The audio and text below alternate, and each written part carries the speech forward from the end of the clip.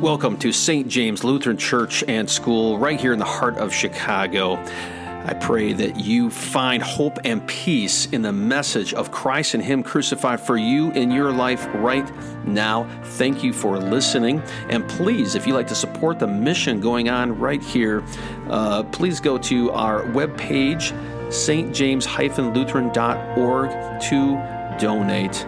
Thank you. Grace, mercy, and peace to you from God our Heavenly Father and from our Lord and Savior, Jesus Christ. Amen.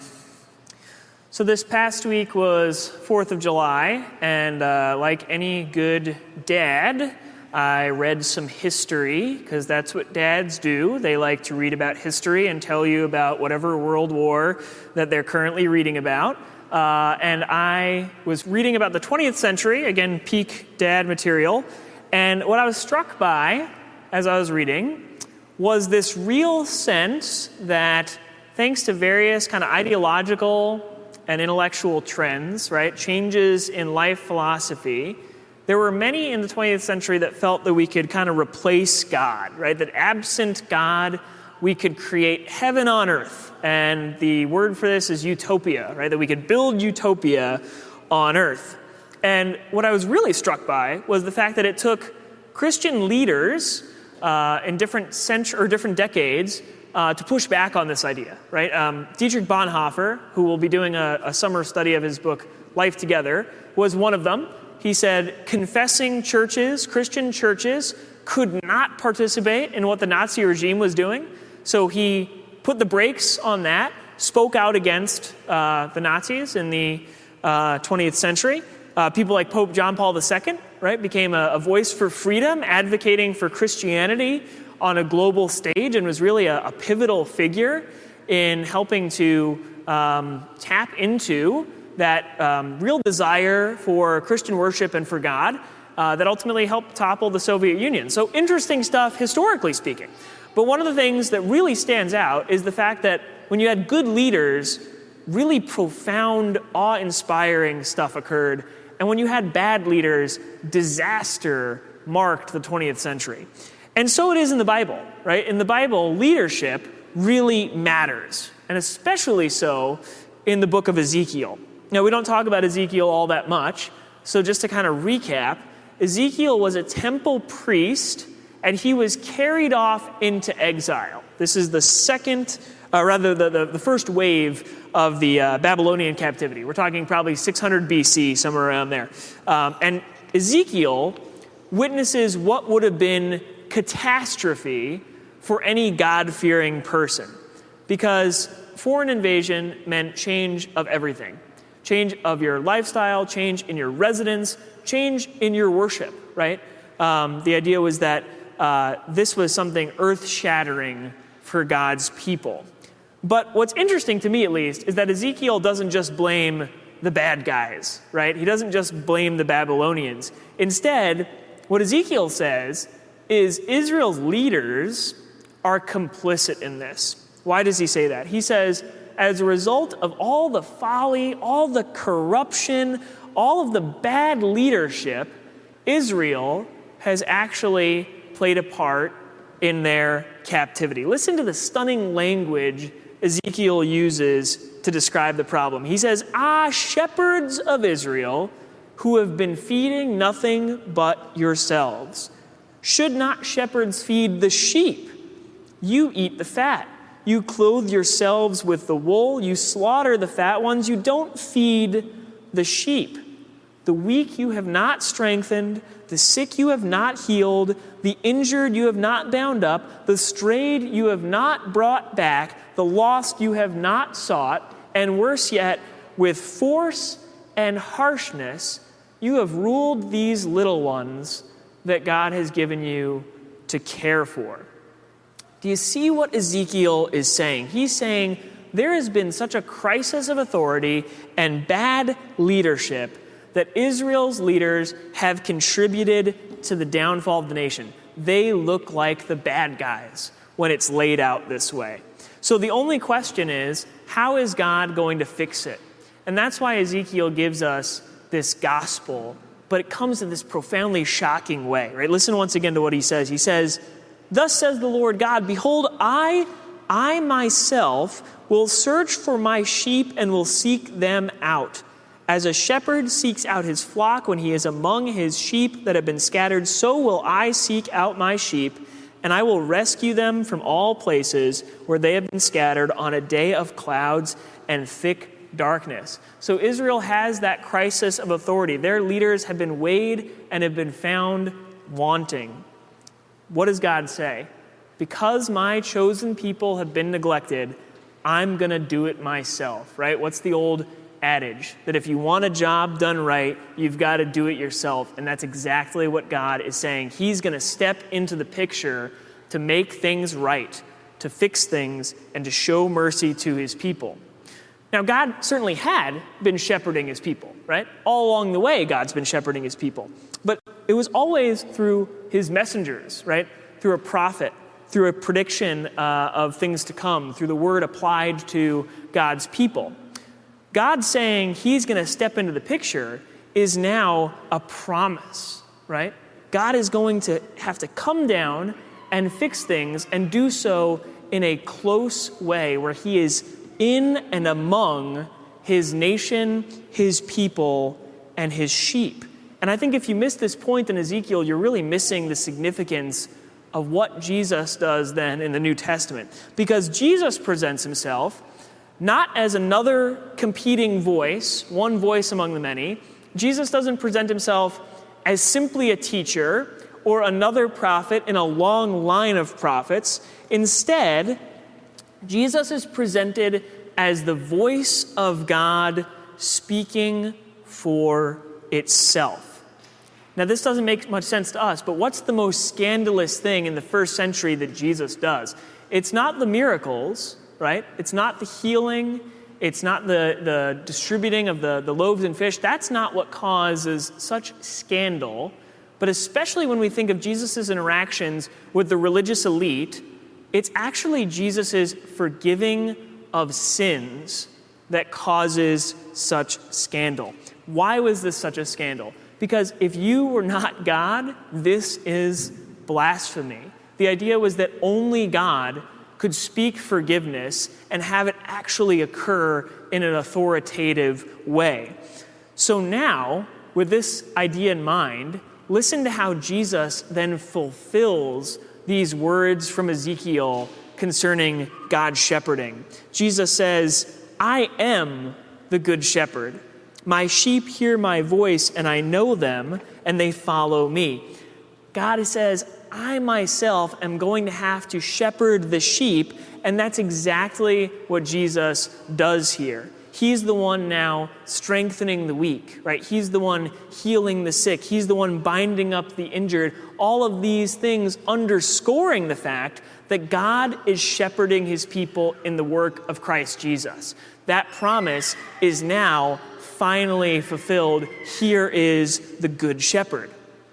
Now keep that thought in mind, right? Kind of put a pin in that, and then see how this follows through in Hebrews. And Hebrews concludes with this beautiful prayer. And that's what we read from in our epistle lesson. It says, now may the God of peace, who brought again from the dead our Lord Jesus, the great shepherd of the sheep, by the blood of the eternal covenant, equip you with everything good that you may do his will, working in us that which is pleasing in his sight, through Jesus Christ, to whom be glory forever and ever. Amen. So what's Hebrews telling us? Ask yourself this question first. How far are your leaders willing to go for you? And that's a tricky question, right? Because we don't really know the answer to that question oftentimes. We don't know how far our leaders are willing to go for the people that they lead. I think one of the reasons why we were so struck by, culturally, the heroism of somebody like Vladimir Zelensky is that he said, I'm not going to leave when it would be easy to. I'm instead going to stay with my people. And even if you think this was just rhetoric, I think that language of not abandoning the sheep is something that resonates with us. But the whole reason why it resonates with us is because it doesn't happen every day. Most people cut and run, right? Dietrich Bonhoeffers don't come along every day to say, I'm going to stay here advocate for the oppressed, speak out against injustice, all in the name of the Christian gospel and in the name of the good news that has in fact transformed hearts and minds in this radical way. So why do I say leadership matters? Because the leadership of the Good Shepherd goes above and beyond what even someone like Ezekiel probably would have expected. Hebrews tells us it's actually by the blood of the covenant that this great shepherd has cared for the sheep. So think about it this way. This shepherd leaves no obstacle between himself and the sheep. He is willing to enter into suffering in all of its forms, to enter into death itself in order to bring life out of that darkness. So we think about this shepherd as going above and beyond, right, what we would expect of any other leader. Why? So that we might be called to have life and have it abundantly. This is what the Good Shepherd does on our behalf. Goes to where the suffering is most profound in order to bring life and light and joy out of that, reconciling the sheep to their shepherd. Now, what's interesting is that this action does not just stop with Jesus. It's not as if he simply says, I'm the Good Shepherd, and he just leaves it alone. Instead, this shepherd actually commissions under-shepherds to the Good Shepherd. In other words, he tells us, equipped with this message, to go out, to teach, to do mercy work, and to baptize in the name of the Father, Son, and Holy Spirit. This shepherd, in turn, creates a kingdom of shepherds, which is what Israel was supposed to be. It's why Ezekiel is so disheartened, because now all the nation, meaning the church on earth, is commissioned in leading, in shepherding, in caring for the world around us as we point people to the center of life and grace, who is Christ Jesus. So that's the work of the church. We find ourselves in a long line of under-shepherds to the Good Shepherd. We find ourselves part of a kingdom of shepherds working to care for the sheep who are lost, stray, and confused. And what's the point of all of that? It's all about bringing people back to that love of God that's found in Christ Jesus. That's all of our work. You and me, the church here at St. James, the global church, this is the center of our mission. It's all about what we would say in Latin, because it's always fun to use Latin, bringing people back to the unum necessarium thing, this one necessary thing. Who is that? It's Christ Jesus. Christ Jesus is the one necessary thing.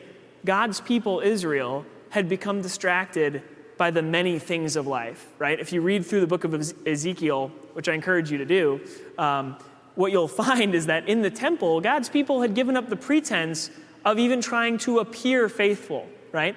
There were statues of other gods in the temple. It was totally something that, at least to the eye, appears as if it's polytheistic, because they had become distracted and enamored with the many competing voices. The church's job is to point people back to that one voice, the voice of the Good Shepherd, who speaks words of life, who cares for us, who forgives us, who shows us a grace that we could not possibly imagine in abiding with us all the way through death to resurrection life. That's what the Good Shepherd does for us. And it's with that in mind that I've often come back to the story of Mary and Martha, which is a really familiar story for many of us, but it's a really easy way to illustrate the way that we often harry ourselves, busy ourselves, become distracted. Mary, of course, does what? She's quietly sitting at the feet of Jesus, learning from him as he teaches, and Martha is distracted with much serving. And I think we sometimes think of this story as being a juxtaposition of sorts between the active life and the contemplative life, right? And that's the way we talk about it, is that, it's good to contemplate God's words, etc. But I don't think that's really quite it. Instead, I think that even if Martha were to sit down and try to learn, I think she's become so harried and hassled by the many things of life that she wouldn't be able to sit calmly. Does anybody else have that problem? where we are so worried about what's going on in our day, in our week, where even when we have a quiet moment, we are still distracted. And that's why Jesus has to remind us that we need to reorient, or be reoriented really, around that one necessary thing, which is his voice, speaking life, speaking peace, speaking forgiveness, which ultimately then allows us to not be harried by those many voices, but instead gathered around that one necessary thing, Christ Jesus. We're just like those people in the story. That's the point, right? We're stuck in our busyness. We're stuck in our competing responsibilities. We're stuck in our competing identities. We are anxious about many things. That's why we need a good shepherd. That's why we need God to step into the story and to fix things himself. And that's exactly what he does. Part of the reason why we have to study prophets like Ezekiel is because they remind us that those small gods that we distract ourselves with create in us small souls, right? We become enslaved to those things that we desire, those voices that we constantly devote our time and attention to. Therefore, what do we need? We need a good shepherd, of course, but we need the King of Israel, God himself, to abolish those crowns, to abolish those identities that we create for ourselves. We need a good shepherd to banish sin and death and to bring us life abundantly in its place. We need someone who's going to lead us in paths of righteousness because we so often go off that beaten path. And ultimately, our hard hearts need the love of God breathed into us by this good shepherd who has mediated our relationship with God by his blood, leaving nothing between us, the sheep, and him, the shepherd. This is who our God is, and this is the promise that he fulfilled for Ezekiel, for you, and for me as he comes to care for us, forgive us, and love us. That's what it means to be oriented to that one necessary thing. It means to simply allow grace to be grace, to receive it, to hold to it, and to gladly hear it and share it with those around us. And what does that look like in practice, right? I think that's the thing that we struggle with. It's good to hear those words of forgiveness, but how do I show mercy in my community? How do I show mercy in my relationships with those around us? I always think of Jesus breaking things down in almost stunningly practical steps. What does it mean to be an under-shepherd? Here's what it means. Jesus in Matthew says, I was hungry and you gave me food. I was thirsty and you gave me drink. I was a stranger and you welcomed me. I was naked and you clothed me. I was sick and you visited me. I was in prison and you came to me. And that's really the work of the church. And we don't always live these out perfectly. Of course we don't, right? When we think about our own conscience and our own actions. And yet, I think if we thought about these things in our everyday relationships, it would transform the way that the church and the way that Christians live alongside one another. Can you feed the hungry? Absolutely you can. We do that through our mercy work at St. James and in the broader church, both in America and across the world. But importantly, can you feed people in practical ways? Absolutely. You can feed people with the bread of life, pointing to Christ Jesus as the Good Shepherd, as Savior. You can bring people to church where we hope to always welcome the stranger in our midst, right? To feed them with the word, of course, but also with the bread of life, which is Christ's body and blood given and shed for the forgiveness of sins. Can we care for the friends and family whom God has maybe already placed in front of us? Absolutely. As we have been richly forgiven, so also we forgive, thereby bringing people into relationship with that great shepherd. That's kind of the point. I also came across this quote by Dorothy Day, and I thought it spoke to this sort of idea. She talked about the everyday ways that the church works to be an under-shepherd to the Good Shepherd. And she says that she spoke out because I believe Jesus gave us a way to live in peace, that ultimately this is about creating peace both between us and God and between one another. He asked us to feed the hungry, clothe the naked, give drink to the thirsty, visit the imprisoned, bury the dead, shelter the homeless, visit the sick. I don't know about you, but that sounds exactly like what the church does and what the church's mission is. The task of shepherding, then, is profoundly simple. Feed the hungry so that they might know the bread of life. Give drink to the thirsty, that they might know where living water comes from. Visit the sick, so they might be cared for by the great physician of body and soul, who has bound us up, cared for us, forgiven us, reconciled us to God, our Heavenly Father.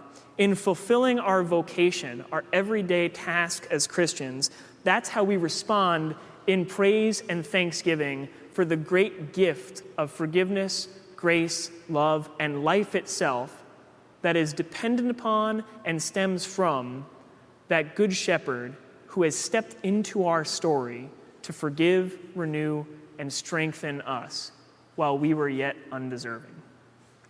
Amen. And now may the peace that surpasses all understanding keep your hearts and minds in Christ Jesus our Lord. Amen.